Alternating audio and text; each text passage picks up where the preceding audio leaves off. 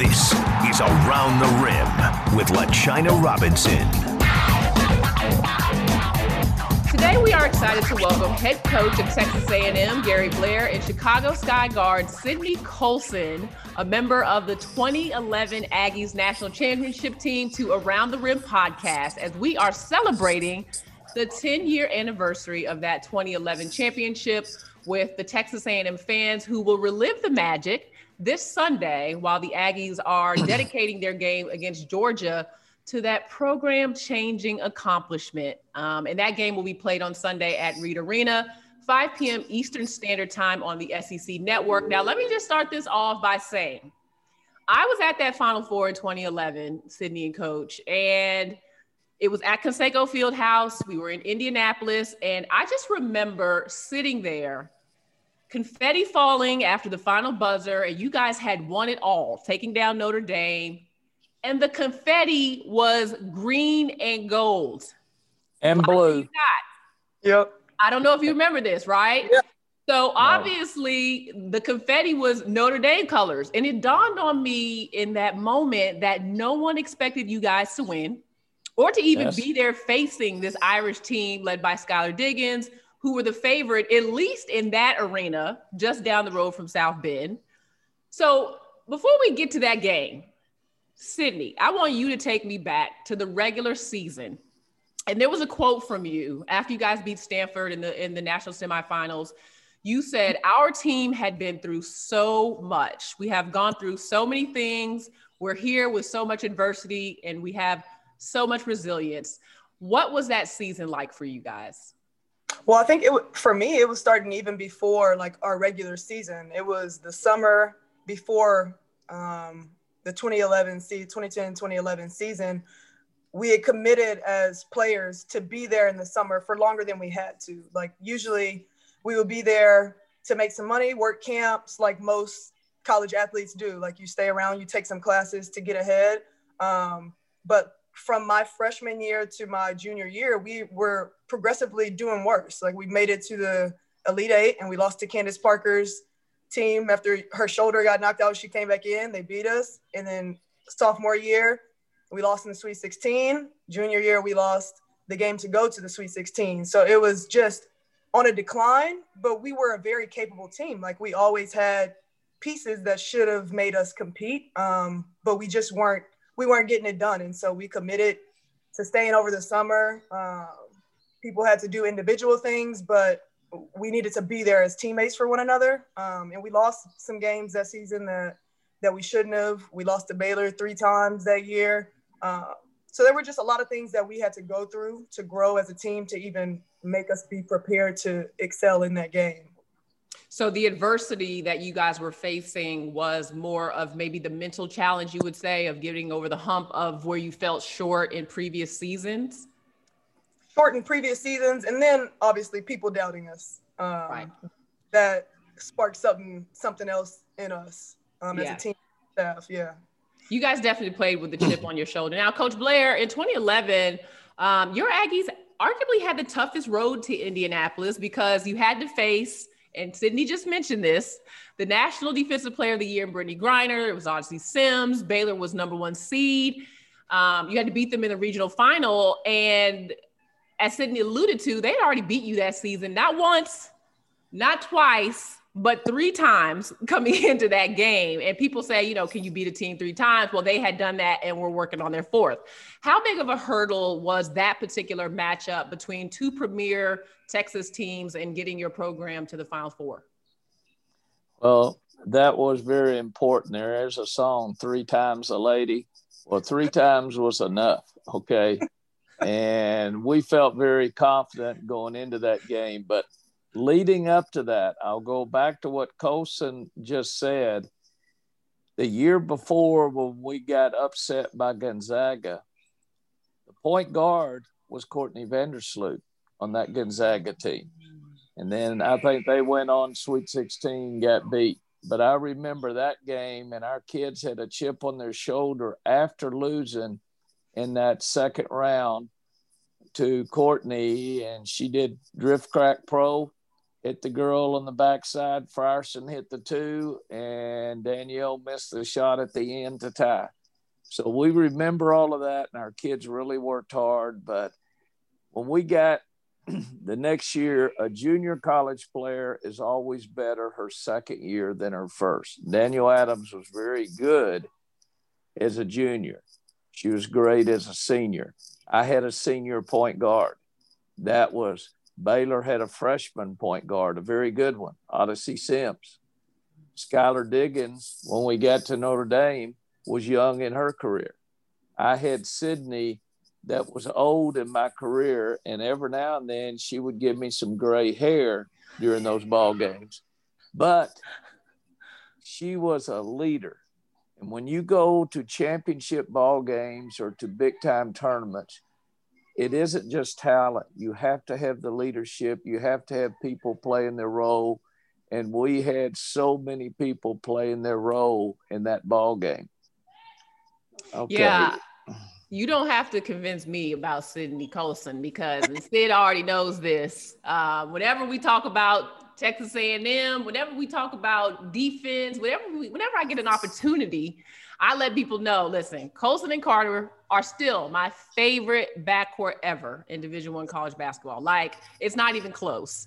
And yes, it was the speed, it was the defensive pressure, but it was also their confidence. And Texas obviously is a place where, you know, we expect top talent, right? I mean, you look at the state and what you guys have produced going back to grassroots basketball. So the teams in the state of Texas at that time with you guys, Baylor, everybody kind of doing their thing was something we look forward to. But Sydney, I think back to you and Colson, but when you and Carter, but when you think about that squad in terms of personnel, yes, Danielle Adams, she had 30 points in the national championship game. And at that time, that was only bested by Cheryl Swoops, who had 47 in the 96 and the 93 championship game. But wow. What'd you say? I said, wow. Yeah.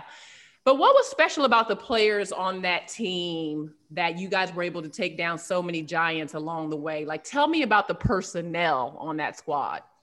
Well, I just got off of a phone call, like talking about this group. And I really believe, like, it sounds cliche, I'm sure a lot of people say, but we had people who bought into their roles. Like, people knew I might get in a few minutes, I might not get in at all. But whenever we are on the court, like, I'm there to do a job. If I'm on the bench, I'm there to cheer. And I think it was really important that it didn't always have to come from our coaches. Like, they had led those of us that were seniors since our freshman year and showed us how things should be done, how a locker room should be run, how you encourage, challenge your teammates. And so we didn't stand for people being on the bench and you being in your feelings, you focusing on yourself. And that's, you know, like, to this day in the WNBA, I haven't played a ton of minutes all the time, but I'm never going to have people like thinking I'm having a, Coach Blair likes to say, woe is me moment, focusing inward, because it's selfish. And so I think because of the selflessness of that team, people came in for spots at a moment. Like, Marianne came in for me during the Stanford game, Marianne Baker. I wasn't playing well. She came in and she gave us a spark that I wasn't giving. And when I went back in, I was more prepared to do my job. I was sat down. I had to channel that focus. Like, that was a very, I think, exciting and just a lot of emotions for a lot of us that we hadn't experienced. Like, we'd never been to the Final Four. So you're all over the place. But we had people come in, do their job, be encouraged, be challenged, and believe in their teammates. And I really think that was what got us to that point and got us to the championship win. Coach Blair, you've coached a lot of great players in your time. When was the moment maybe during this season that you knew this team could be special enough to get over that hump that you weren't able to get over the previous 3 seasons? I think every time we played Baylor, we felt like there was only a possession or so away. We were so close. We needed to learn how to win the big games, like the Gonzaga game the year before or whoever we played in the big game. We needed to learn how. The 2008 team, the same thing. We were up on Tennessee by 5 with 6 to go. We couldn't finish out.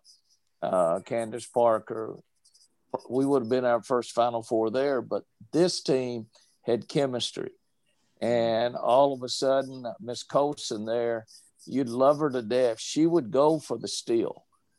Every now and then I'd call her Olay because she would miss and somebody'd have to take the charge behind her because she would go for that steal. But when she got the steal, baby, it was going north and she was putting it in the basket. So we had so many different leaders. We had Sydney Carter, who is about 50 feet behind me in practice right now, getting ready for Auburn. She's our video coordinator, just got finished having a 9-year pro career. And she's still my best defensive player out in practice. That's not good. And she's 31, but she's still my best defensive player. She still has the voice. She still has the leadership. That's what you have to have. I'm so proud of these kids for what they accomplish. And the country needed not necessarily a new champion, but they needed somebody different besides the same old 5 all the time. The same old 5 that always get about 65 to 70% of the top recruits. And then all of a sudden, I look on my team. When we played Baylor that day, I think we had one person that was recruited by Baylor out of our whole team, or Texas at the time. Sydney, of course, was recruited by Texas. She had a brother and sister play there. Alana was recruited by Baylor, but the rest of them, they wanted to come to A&M and start something and finish something special. And to this day, I have not seen the whole complete tape of the Final Four game. I've seen the highlights. Everything has been in a blur going so fast. Now, I saw the Stanford game during the COVID thing 3 different times on TV, but they never showed the championship game of us in Notre Dame. I kept waiting for it. And, but these kids have been successful off the court as well as on the court. That's what makes coaching so special. All you are is sometime an orchestra leader. You make the starting lineup, and then you watch these kids grow into women and be successful. I'm so proud of Colson, what she's doing as a spokesman for the WNBA. I just want, she's into acting now. I want to be an extra in her first sitcom that she does. I want to be an extra. I don't want to be the star. I want to be an extra. You have to make an appearance. I have to do it. But to your point, only 15 programs have won the national title in women's college basketball. Only 2 programs have won their first in the last decade, Texas A&M and South Carolina. Now, every program wants that Cinderella story. Let me go back to Sydney Carter really quickly because, yes, I think it's awesome that she's back with your program. I also remember saying to myself when you guys were making that run, if Sydney Carter can hit enough threes, they will win, you know? And I remember some stretches in there where she got hot and it was like, okay, like when they're doing this, that is when they are really at their best. But the road started in Louisiana for you guys where you beat McNeese State and then Rutgers. You then went on to Dallas where you met up with Andy Landers and Georgia. And then of course went on to beat Baylor. And then as we mentioned before, Indianapolis beating Stanford and Notre Dame. And I do also want to add that your team had to beat multiple number 1 seeds to get to the final dance, including Baylor and Stanford. Only 12 other teams have had to beat multiple number 1 seeds to win it all. So you guys definitely had a hill to climb. We only have a few minutes left before we go. So I want to go back to the Final Four, to those 2 games. And you can pick either Stanford game, Notre Dame, something that happened in between. But what is one memory that you will be excited to share when you guys are all together on Sunday, remembering the 2011 national championship run? Sydney, I'll start with you. One memory. I mean, I think mine has to be the win. Because, I mean, we got that moment where, like, all of that emotion swells up inside of you when you know there's not enough time for the team to come back. Okay, it's ours. And then coach subs out, the starters, the seniors, and you get that moment to hug the coaches, to hug your teammates, and just like a sigh of relief. Like, we did it. Like, not a lot of people were expecting it besides like that corner group inside of Conseco Fieldhouse where you see all the maroon compared to everybody else who was either there for Notre Dame or the other, teams that were knocked out. But it was awesome to be able to share it with like that small group of people in there and have that wrong color confetti fall. But it didn't matter at that point because, we were victorious and we were the champs. So I think that'll be big for me being with our fans. How about you, Coach Blair? A couple things. When the blue, green, and gold confetti came down, I kept thinking if Gino would have been in that game, it would have been like Trump and Biden. There would have been a revolution. And still to this day, the NCAA hasn't admitted they made a mistake. Okay? They haven't admitted that.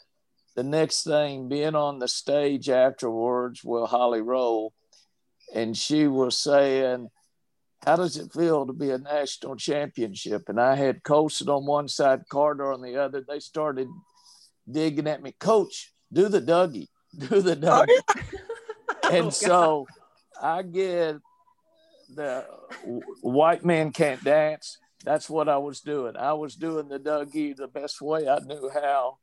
But the feeling that you have for your kids and for all the people that were watching, particularly Aggies that were serving in Afghanistan or in Europe, all the people back home, and for the 1,000 fans that came with us to watch that game. I'll never forget it. It's going to be special. It's going to be special this Sunday when we will have 11 out of 15. We have 2 that are still playing overseas, Danielle and Adorlanu are in Spain and Israel, but we will have 11 of them here.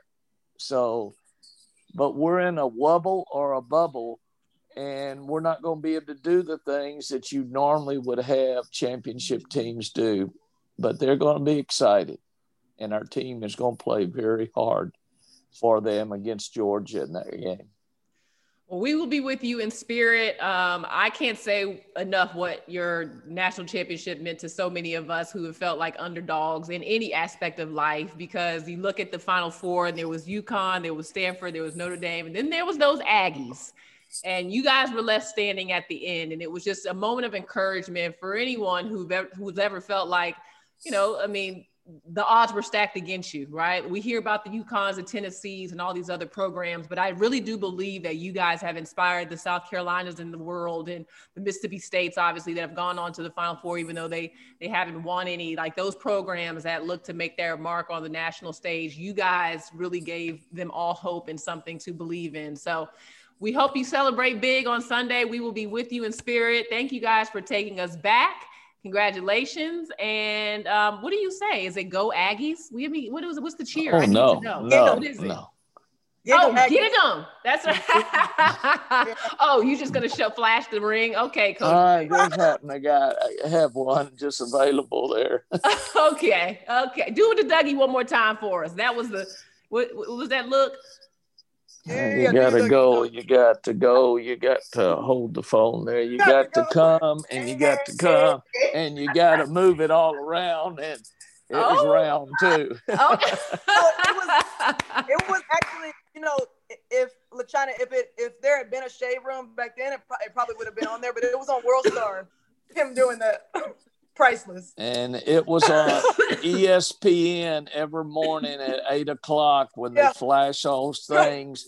And I got more bad press off of my dancing abilities than I ever had. Oh, my God. Hey, it was fun. Great. Ooh, that's a good looking Dougie. Oh, man. Thank you, LaChina. And I got to say, I'm so, I already tell you, but let me just say it on the podcast. So appreciative for you and all that you do for women's basketball and for young girls wanting to get into journalism, sports reporting, commentating, whatever. Like, back then when I was still in school, like came and talked to you, I was like, I want to do what you're doing. Like, you're inspiring. And so it was you and Ross for me who like set the tone. So I'm so glad that you're still doing that. So you and Coach are huge for women's basketball. Appreciate y'all. Oh, thank you. Well, I knew you needed to be in front of the camera. I still have hopes that you'll get into sports broadcasting, but I am 110% in on the comedian, actress, all of the above. I just know your face needs to be on the big screen, and I will be there when you win your first major award, and I'll be like, yes, I knew it. So I'm proud of you too, and keep going after your dreams. We're all cheering for you. Thank you.